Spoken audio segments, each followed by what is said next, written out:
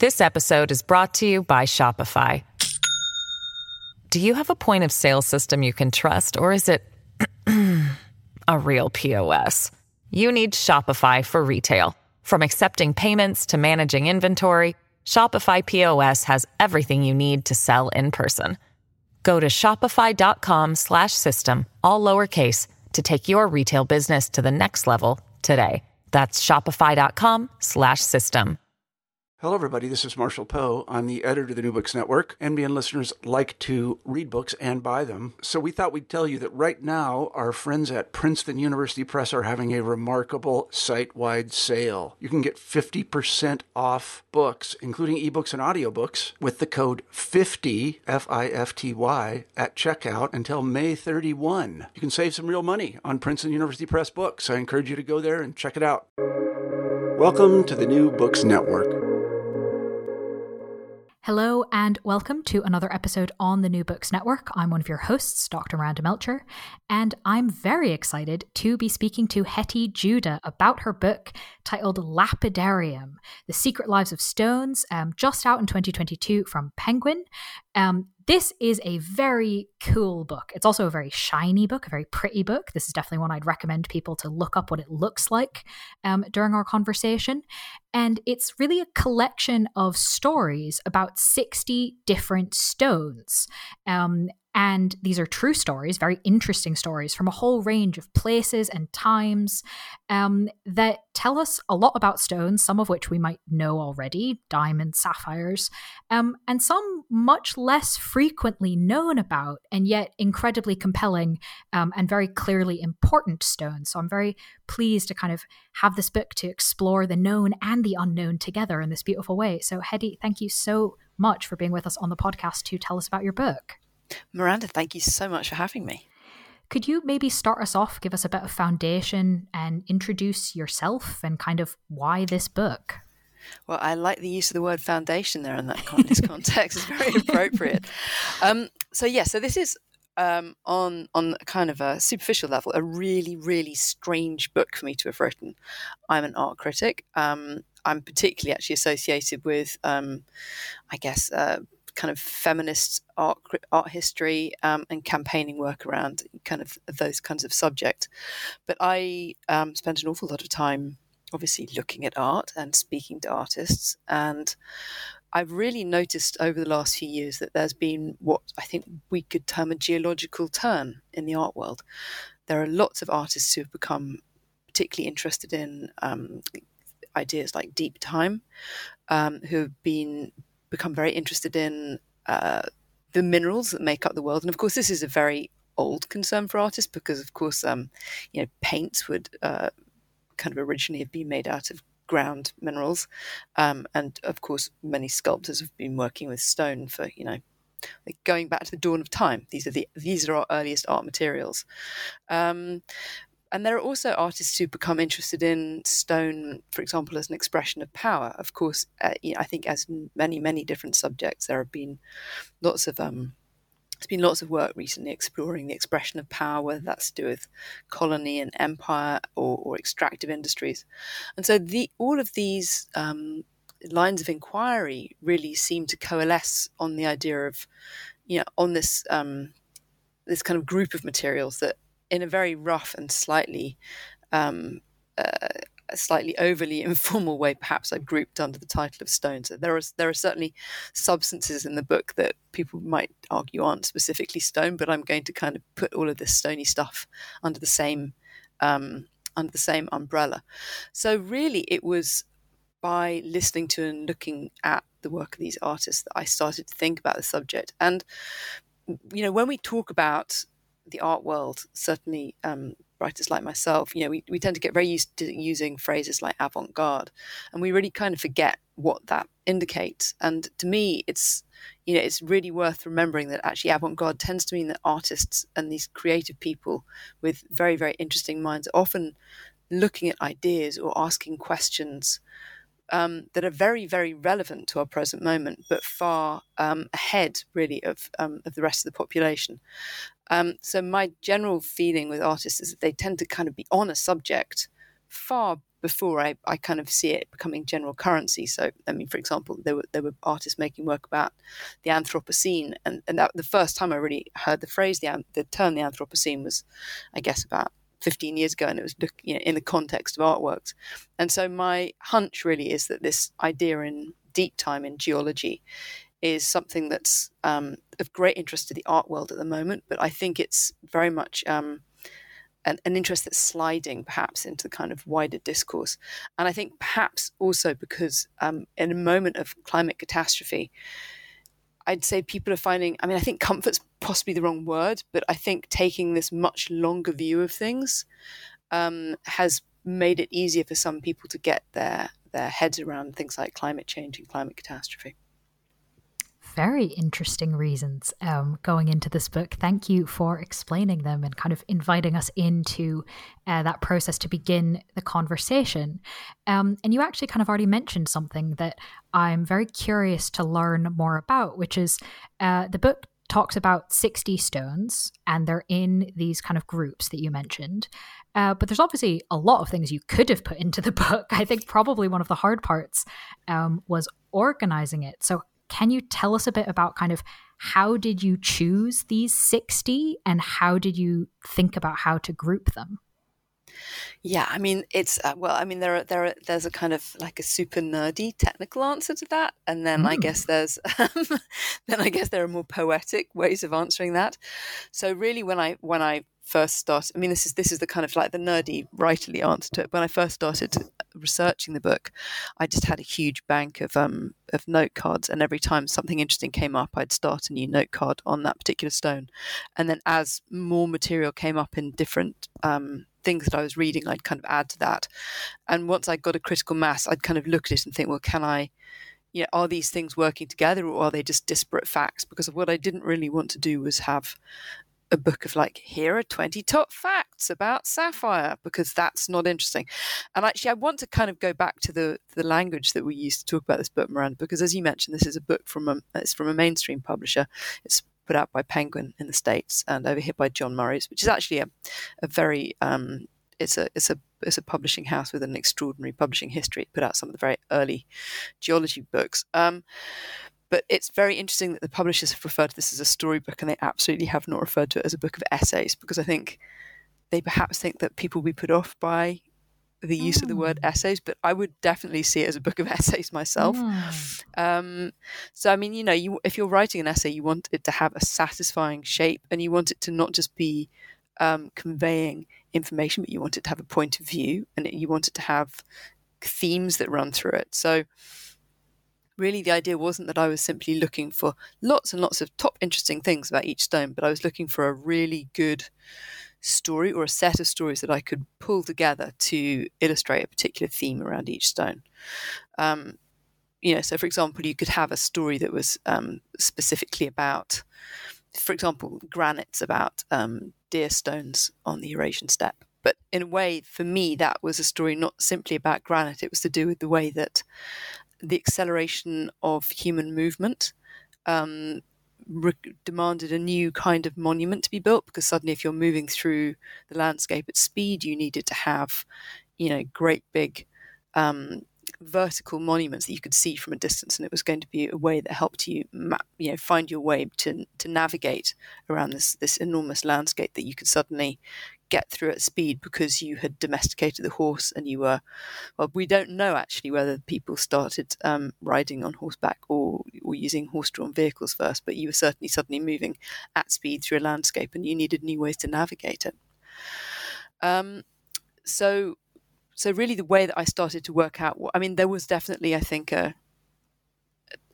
you have to work within the limitations of what you can do in the time available. I think, as you say, this book could have been double the size. And one of the things that's really fascinating about this subject is that whenever I talk about it, whenever I lecture about it, I get somebody coming up afterwards going, do you know about these concretions that are found on the shores of Lake Superior and that are considered to have Manitou, the special kind of special spirit by the Ojibwe people, and I'll say no, I'd never heard of that. I had no idea about the story. And there is a kind of universe more of stories that I could be writing about this subject. But this I guess these were really the 60 most compelling stories that kind of came up through the research that I was doing, but I could quite easily do a whole other volume. And I guess also one thing that was a kind of constraining factor was the format of the book, which is that it's a book of stories, and each story is led by a specific variety of stone, which then means that you can't, for example, write an essay about pebbles, which I would love to do. I've actually just written an essay for an artist about pebbles, but I mean, it's a very fascinating subject, both culturally and geologically, or gravel or sand or silt or boulders. And so, in fact, there were all kinds of wonderful stories that I came across that I couldn't include because of the format of the book. So that imposed its own, I guess, constraints. And a constraint is not necessarily a bad thing. In this instance, I think having a constraint on what you can include in a book can sometimes be extremely healthy. And so that I think is really helpful for understanding. I love the idea of the index cards and kind of seeing what comes up with that. Sort of how almost the idea of kind of leading with what's compelling or being drawn by what's compelling and what's making the bigger point. And I think that some of those kind of obviously go together, right? Looking at these themes, stones and power, sacred stones, okay. But then there's some themes I'm how do you come up with stones and stories and which ones go in there, or shapes in stones or living stones? How do you, I guess, go from the story for this particular stone to the broader point, but then to kind of group them together? Surely there's, speaking of constraints, there's so many ways they could be grouped together. How did you land on these particular ones? Absolutely. So I guess in a way, the groupings are less important than the themes, because there are many different ways that I probably could have grouped these stories around the themes, but the themes are very important. And stories was actually one of the first ones that came up. And I think there is another version of this book that could entirely have been looking at stones and storytelling, because what becomes fascinating very quickly is not only that geology is a storytelling science. You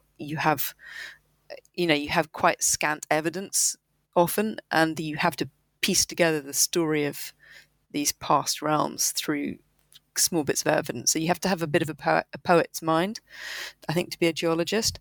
But that also these remnants of past worlds, of past civilizations, have stimulated storytelling over, as long as we've had stories. Stone's been part of our stories. And in part that's, when we come across remnants of past civilizations, in times when it was inconceivable to us that there were different kinds of human civilization that preceded us. So finding things like stone axe heads or arrowheads, they've stimulated all kinds of storytelling. So in Northern Europe, they were known as thunderstones, axe heads, and the idea was they came down from the heavens in thunder. And if we think about the kind of iconography of deities that we have around Northern Europe, so you have Thor with his great axe, and and this is what's coming down from the thunder of these axe heads, these stone axe heads, and they were also incredibly precious and valued as objects in the ancient kingdom of Benin. And splint arrowheads were referred to as elf shot, and it was thought that they were kind of fired into, for example, cattle by mischievous spirits. And then we also look at, these great monuments that we have, like Stonehenge, and we have no idea, really. We can't go back to the minds of the people that constructed Stonehenge. But for me, it was extraordinary that Stonehenge enters British literature in the same moment as Merlin. So the idea was that Merlin brought Stonehenge, which was an existing monument that was theoretically in Ireland, constructed by giants from Africa, and he used his art to bring Stonehenge to Salisbury Plain as a monument to the kind of noble fallen in battle. So there's this extraordinary heritage of storytelling connected to stone, but not simply human artifacts, but obviously, of course, natural phenomena.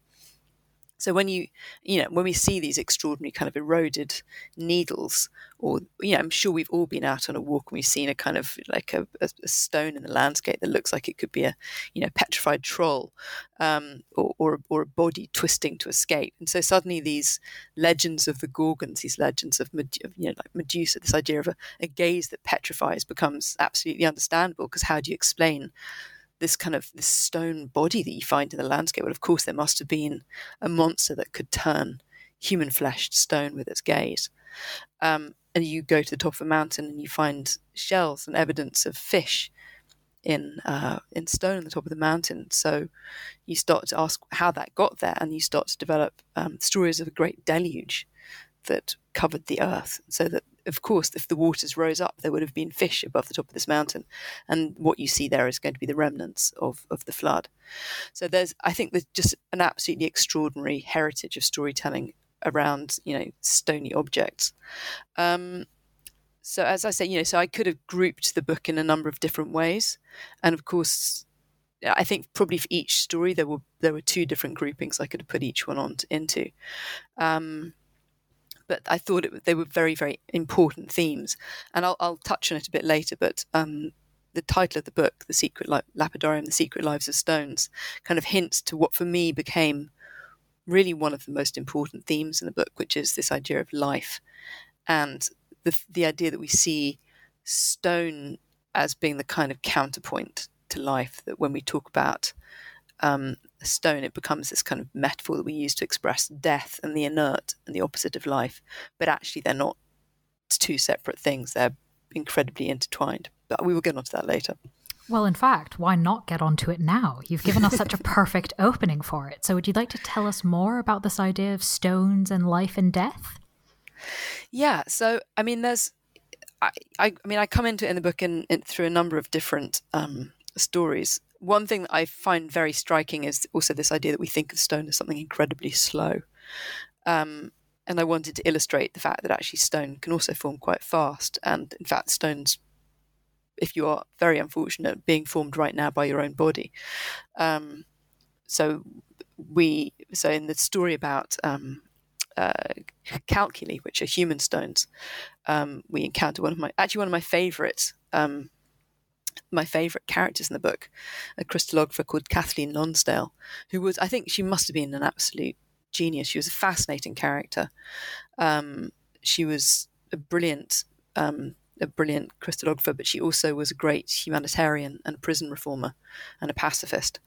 And she was approached late in life by somebody from the Salvation Army, who'd become very interested in the occurrence of kidney stones amongst children in India, and wanted to find out why it was so prevalent. So she started to explore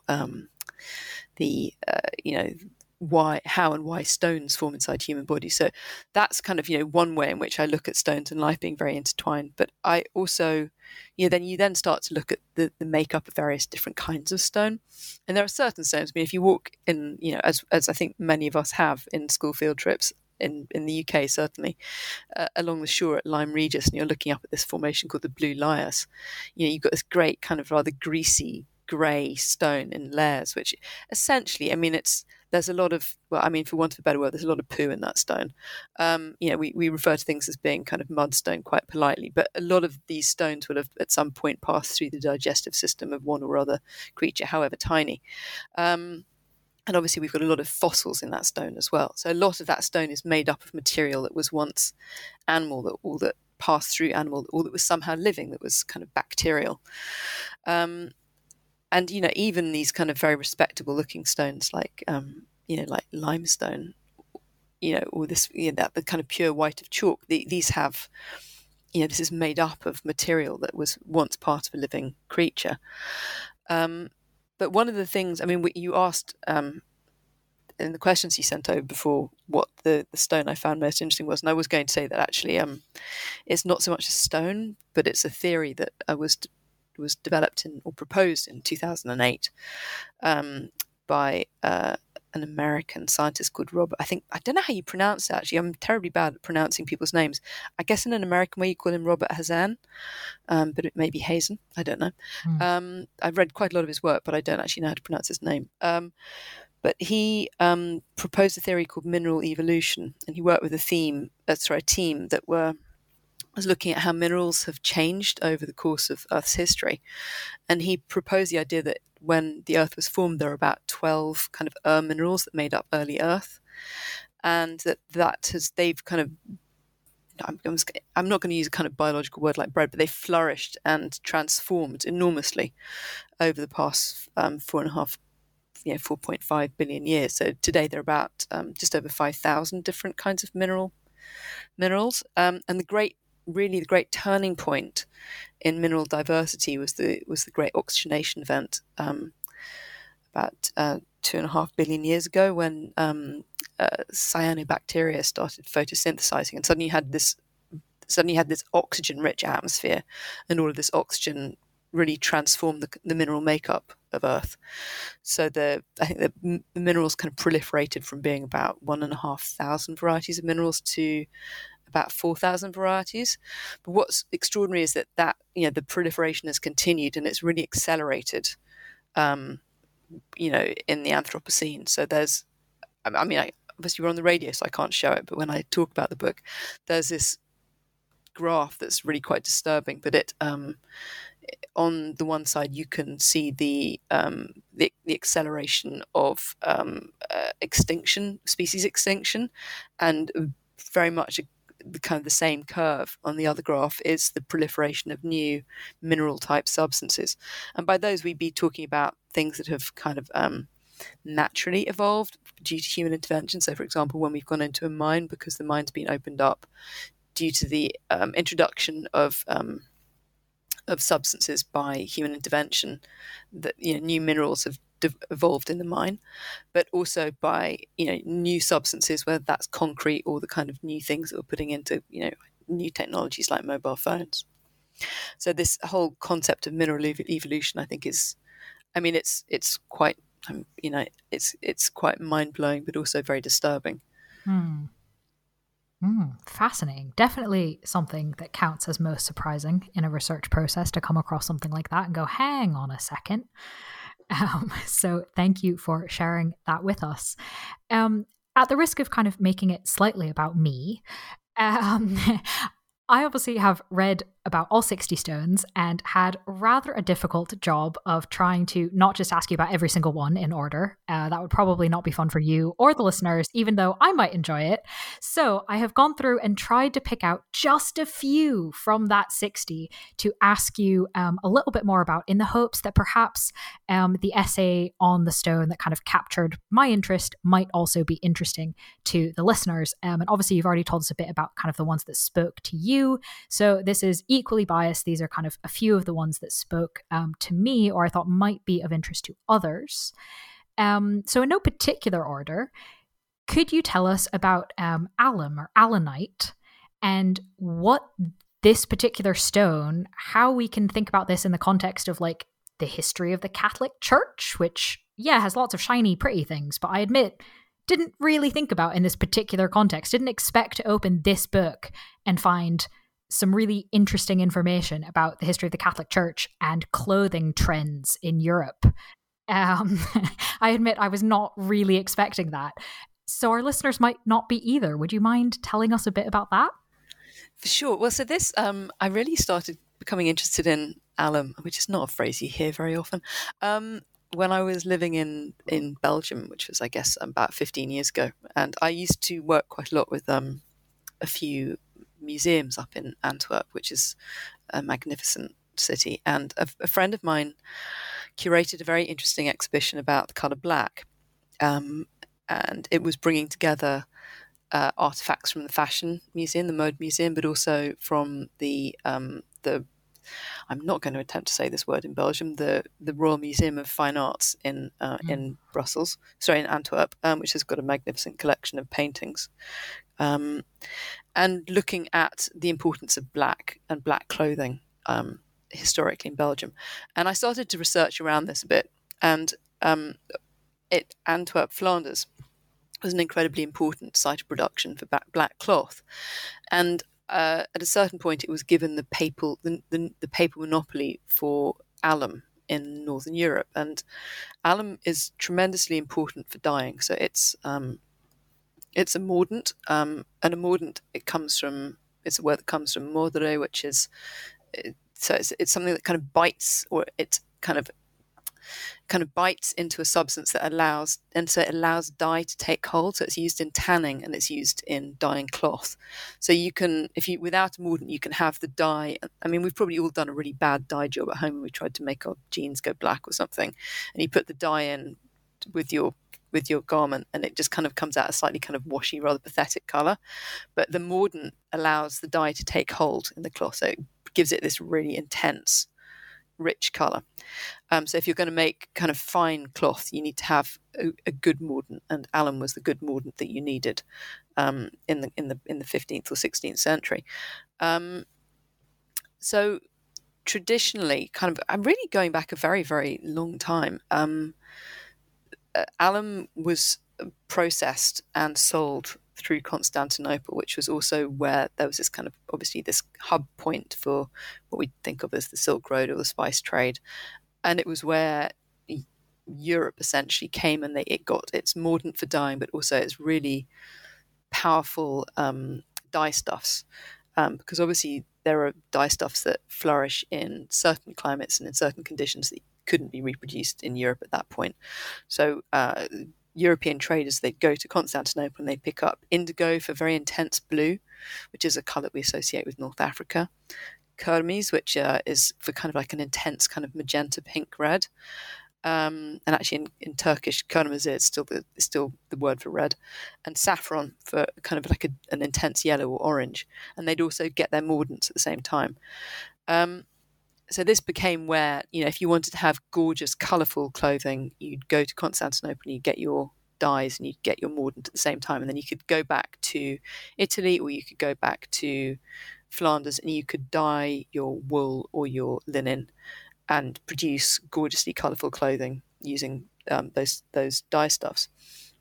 So this all changed then in 1453 when Sultan Mehmed II took Constantinople, and so Constantinople was suddenly taken by became part of a Muslim empire, and this kind of rankled with Italy and with Catholic Church. They didn't particularly want to be dependent on a Muslim empire for their dye stuffs, and so people who had experience of dyeing in so I think the alum in what is current present day Turkey was it was processed around Smyrna, which is present day Izmir, and so they started to look for new sources of alum, and a very kind of clever guy basically recognized a stone formation in about 70 kilometers away from Rome, and they started up this alum works just outside Rome. And so this became this incredible new source of wealth for the Catholic Church. And the Catholic Church essentially adopted a European monopoly on alum, and it forbade European merchants from trading in mordants and in dyes with Constantinople. So at around that time, you then start to get this kind of this association of coloured cloth as being something tainted. So we take that word taint as meaning something that's dyed, but there's also this kind of moral overtone attached to it. So there's this taint of the East that's associated with coloured clothing. And so when you get the kind of the great Catholic empires, like the great Catholic kind of households, and they're very much associated with wearing rich black cloth, because this is in accordance with the edicts of the Pope at that time. So if you think of Charles V of Spain or Philip II, they've got this gorgeously worked black cloth, which is using the alum that was provided by the Vatican. And a lot of this was processed in Flanders, which became the kind of hub for well-worked, richly worked black cloth. Then they would use, I think, woad and rose madder, and they do it. But they needed the alum to get it to kind of fix well. Otherwise, it kind of looks, it deteriorates very fast. So this was how this association between the Catholic Church and black clothing. But then it's quite interesting how the black clothing was also adopted by the kind of godly Protestants of the Low Countries as well, because they had great wealth, but they didn't want to be showy and look like they had kind of flashy imported goods. And so they also had these gorgeously worked black garments that you see, for example, in Rembrandt's paintings. This episode is brought to you by Shopify. Do you have a point of sale system you can trust, or is it a real POS? You need Shopify for retail. From accepting payments to managing inventory, Shopify POS has everything you need to sell in person. Go to shopify.com/system, all lowercase, to take your retail business to the next level today. That's shopify.com/system. I always found that quite sort of amusing because, of course, the most Catholic king, right, Philip II, always in black, and then, the Protestants denouncing him, also in black. Also in black, yeah. Same thing. Yeah. But I think there's this wonderful list that was in the book that was looking at the kind of parlous state of the English dyeing trade, the textile trade in England at the time, because in England also we wanted to have a source of alum, because we realised quite fast, although we were selling lots of wool to Flanders to be processed, we would make a lot more money if we could process it ourselves in England. There's this really fantastic list of 16th century colours which sounds so unappealing. There's sheep's colour, motley, new sad colour, puke, devil in the hedge, peas porridge tawny, and my favourite goose turd green. So you can see why this is without having an effective mordant. This is how kind of like the colours sound so drab. And so in Britain we did actually find a source of alum on the northeast coast, and that really was the start of Britain's important textile trade of kind of like richly dyed wool, which we then exported around the world to become, suiting material. And the gentleman's suits, which Britain's now, was very, very famous. Well, thank you for explaining that one. I think listeners will probably understand why that one jumped out at me. Yeah, we didn't even get into the urine. I mean, that was that was a whole extra element. So listeners, if you want more, read the book. But we've hopefully given you some sense of it. And I'd love to continue kind of my geographic hopping around tour of bits that jumped out at me. So we're going to move away from the Catholic Church in Europe and go all the way over to Hawaii. Why are thousands of packages of stone and sand and glass sent to Hawaii by post every year? Well, now this is a very, very apposite day to be talking about this, Miranda, because I don't know if you saw, but Mauna Loa, the largest active volcano in the world, has just erupted, and there was actually a warning put out by the government in Hawaii, a specific warning about the substance we're about to talk about, which is Pele's hair. And they said, the air quality is going to deteriorate, so you need to be very on the guard for Pele's hair and for volcanic ash. So this came up in the story about Pele's hair. And actually this story really started from me being in the Science Museum. And there's a display that has Pele's hair in it, and it looks so sad. And I started thinking about how sad this stuff looked taken away. It's a bit like when you pick up a pebble from the beach and it looks so glossy because it's all covered in water and minerals, and then you take it home and it loses its kind of its luster and its vitality. And this thing of Pele's hair just looks like this rather. It's a bit like when you have like a nasty old ponytail in a drawer or something in the Science Museum. So there's. I'm going to approach this from two different directions. The reason that there are stones and bits of volcanic glass sent back to Hawaii every year addressed to Queen Pele is because there is a superstition that if you remove material from the islands of Hawaii, that you will incur Pele's curse. And they're sent back, many of them just addressed to Queen Pele. I put that in at the end because it's kind of quite funny, but there's for me, there's a bit of a kicker on that, because I think there's been, there's been this kind of cutification of, let's say, of Hawaiian kind of origin stories, which kind of then turns them into this kind of like, oh, cute, like, oh, Queen Pele is going to be crossy, you're going to invoke Pele's curse. And actually, obviously there's a much harsher story behind it all, which was, missionaries kind of coming and Hawaiian language is banned in school in 1896. And these stories that were really like the foundation stories that explain the relationship between the people and the land were turned into like kids' stories, as opposed to being this kind of foundational expression of the relationship between people and the land that they were part of. So Pele is the volcano goddess, essentially, but she is Hawaii. So it's not just that she was the creator of Hawaii. This volcano is spewing her body. She is the volcano. She is the island.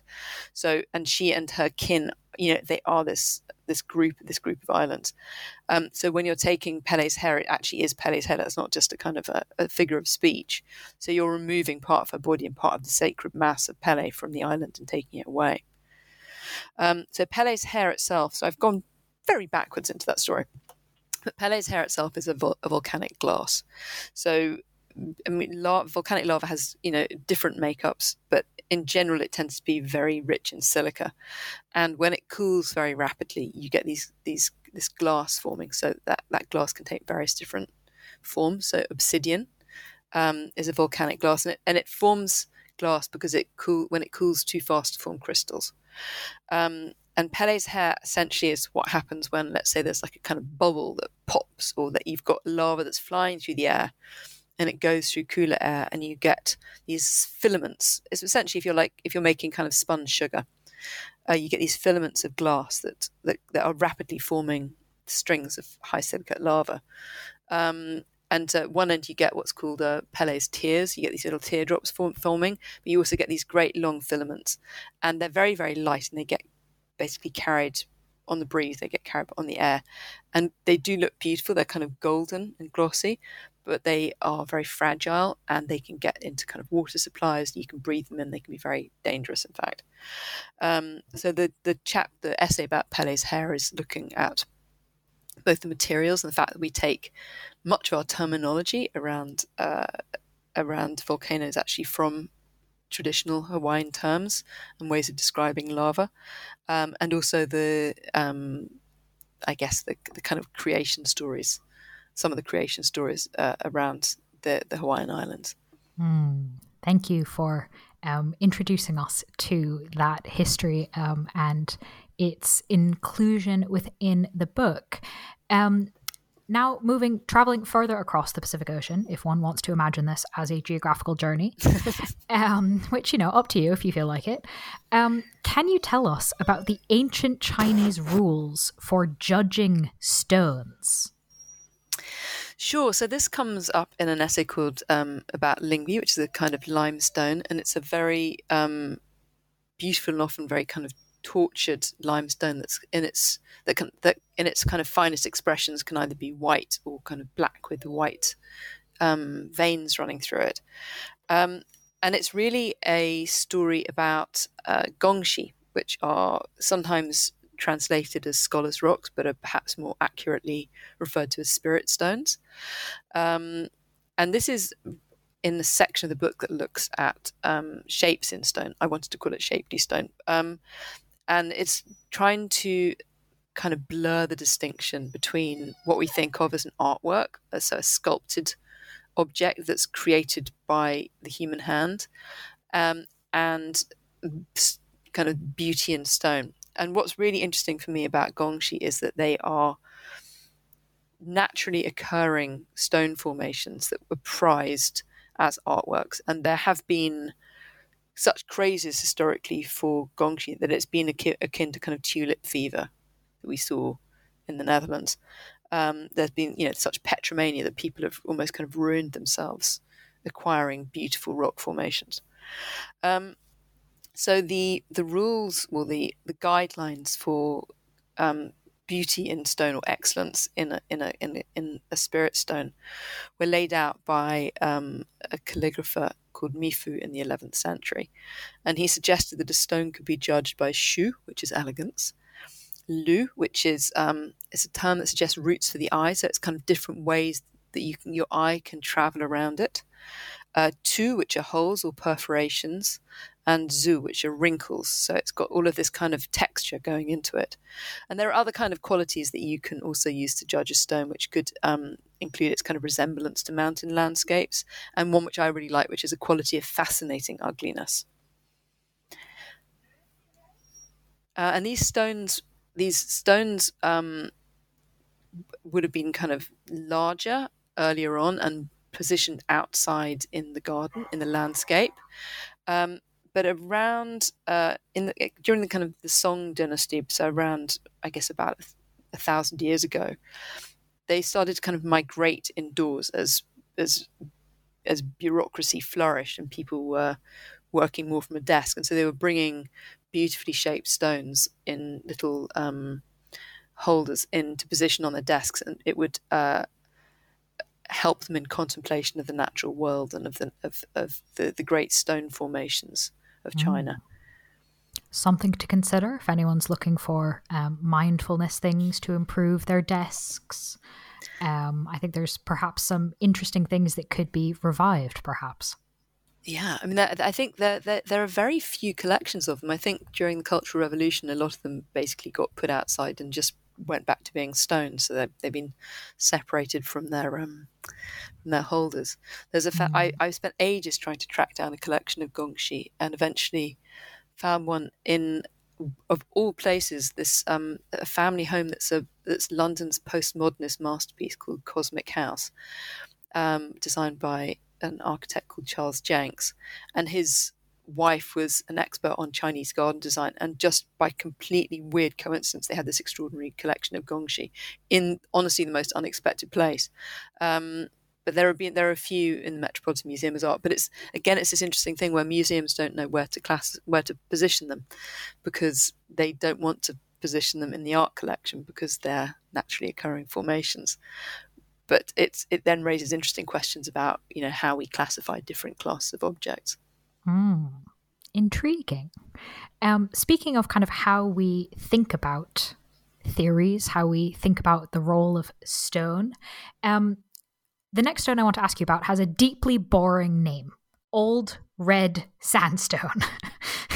That's pretty, I think everyone can kind of imagine in their head what that looks like.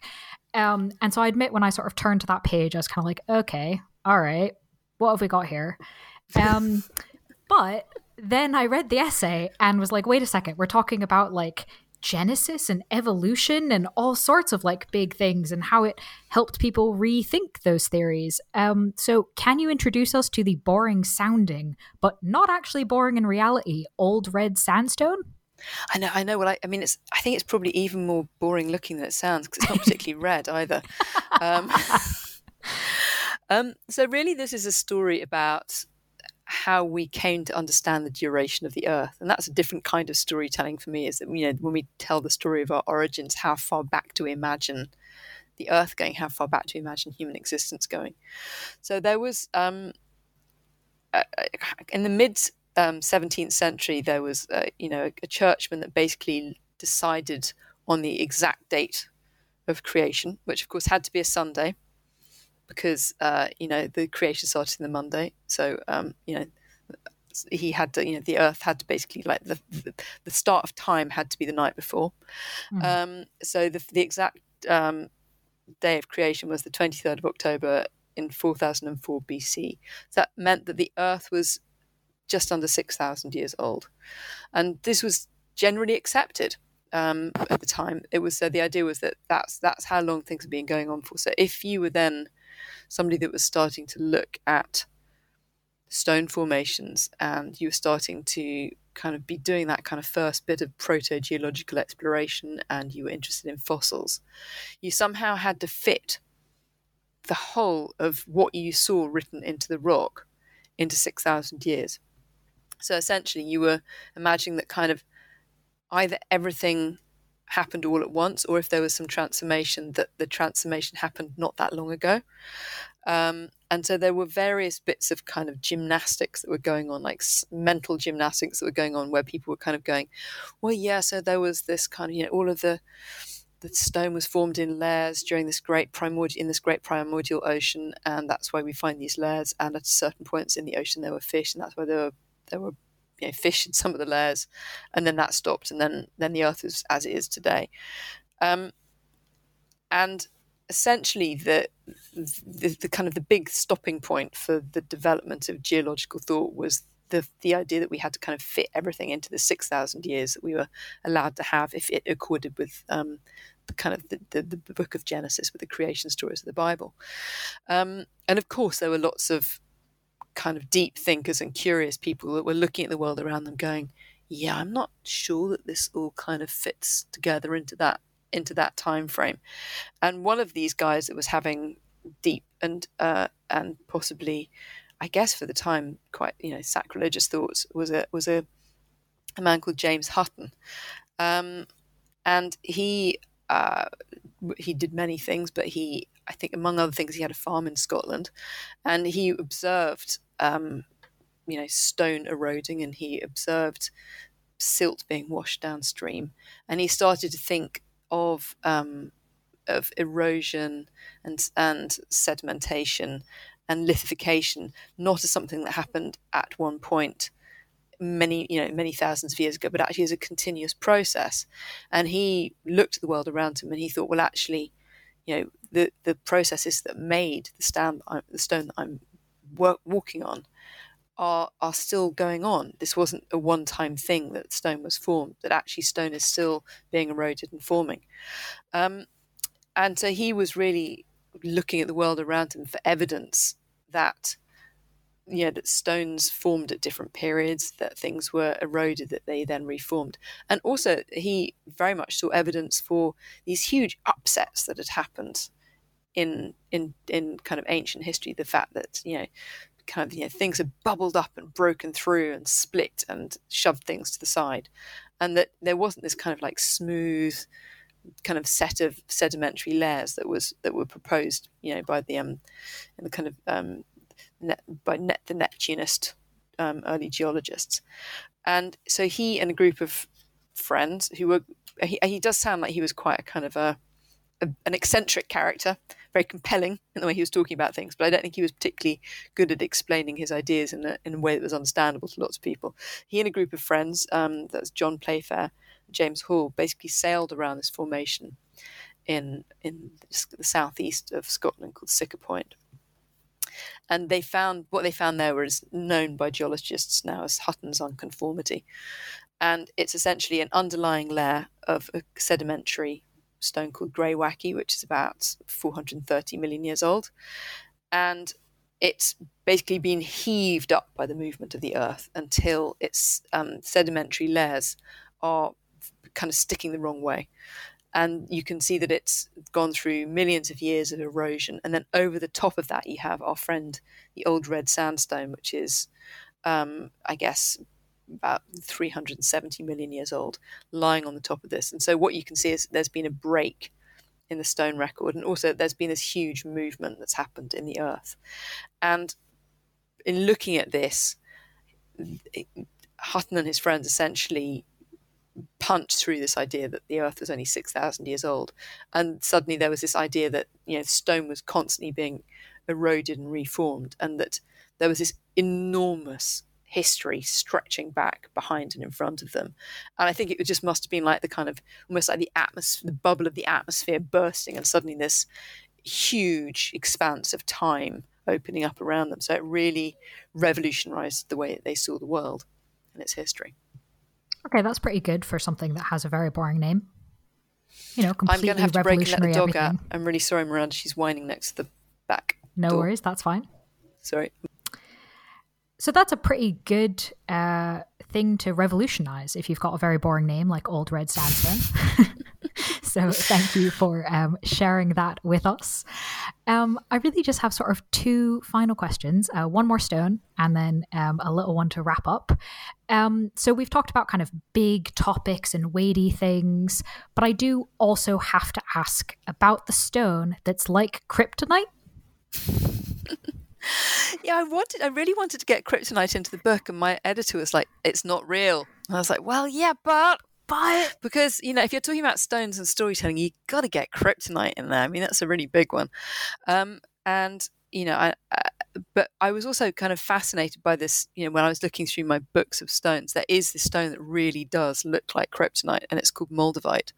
And it's actually a tektite, so it's a bit like Pele's hair. It's a kind of glass that was formed by, probably like a massive impact that happened about 14 million years ago.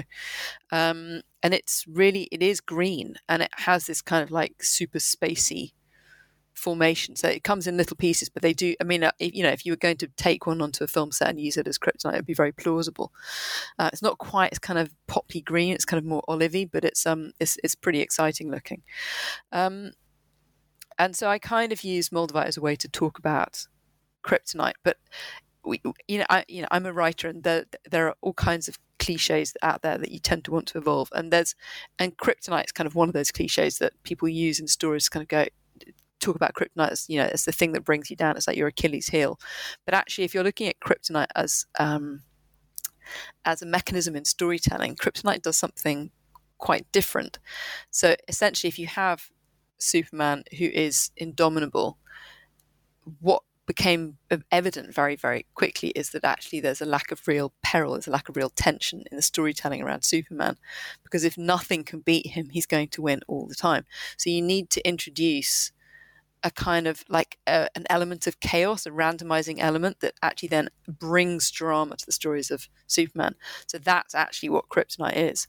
And what's really interesting about moldavite is that it kind of brought drama into the world of TikTok during the pandemic. So essentially when nobody could really get out and do anything, there were all these young witches on TikTok that were getting massively into moldavite, which was being treated as a crystal that had a kind of chaotic energy. And there was a kind of a bit of a kind of witch snobbery about it, that you had to be really experienced to be able to control and deal with the power, the chaotic power that came from moldavite. And there were all these little kind of TikTok videos of people talking about the freaky things that happen, and sometimes it can be almost as if they've got a poltergeist in their flat. And then there are also people that kind of said, I split up with my boyfriend, my stepfather died, I lost my job, and like all of these terrible things have happened, and let's bring this dark, chaotic energy. So it brings change, but it brings chaotic change. And it was just too perfect, the fact that this essentially became the kryptonite, it became the chaotic drama that was required by TikTokers who, like comic book writers, need to keep people coming back for more. They need tension. So it became that kind of element during the lockdown period for Witch Talk. I mean, that's interesting in and of itself, but I'm also just really pleased you found a way to get kryptonite into the story. Yes. So we've ended with kind of that stone, which really just leads me to my final question. You, as you mentioned at the beginning, this is maybe a surprising book for you to write, and I know you do rather a lot of things. So are there any other things that you're doing, or anything you're doing next that you'd like listeners to be aware of or check out in addition to this book? Miranda, thank you very much for asking that question. As it happens, I've actually had 2 books out this autumn. So the other book I had out was on a completely different subject. It's called How Not to Exclude Artists' Mothers and Other Parents. So that's the result of about 3 years study that I've done into the impact of motherhood on artists' careers, which is dramatic. It turns out that the art world thinks it's terribly liberal and progressive, but it really isn't very. And somewhat allied to that, I've just received a Society of Authors grant to work on my next book, which is going to be a proper art historical study of art and motherhood. And I'm curating a Hayward Gallery touring exhibition on art and motherhood, which will open in early 2024. So please do stay tuned for that. And if anybody has an artist or an artist mother in their life that might be interested in How Not to Exclude Artist Mothers. It's one of those things where I think the publisher thought it would be a very, very niche book, and it's actually it's been a massive hit. I'm doing a kind of a speaking tour around Europe with it in February, and I'm getting lots and lots of requests to talk about it, and it's actually sold quite well. So it turns out it was a very, very necessary subject to tackle. Yeah. Well, that's very exciting. So I'm glad that our listeners are aware of that in addition and can check that out. And of course, they can read the book that we've mainly been talking about, Lapidarium, The Secret Lives of Stones, just out in John Murray or Penguin, depending on what country you are in. Hetty, thank you so much for being with us on the podcast and sharing these stories. Thank you so much, Miranda. Thank you in particular for your really close and interested reading of the book. It's such a treat talking to somebody that's actually read the book and engaged with all the themes. Well, thank you.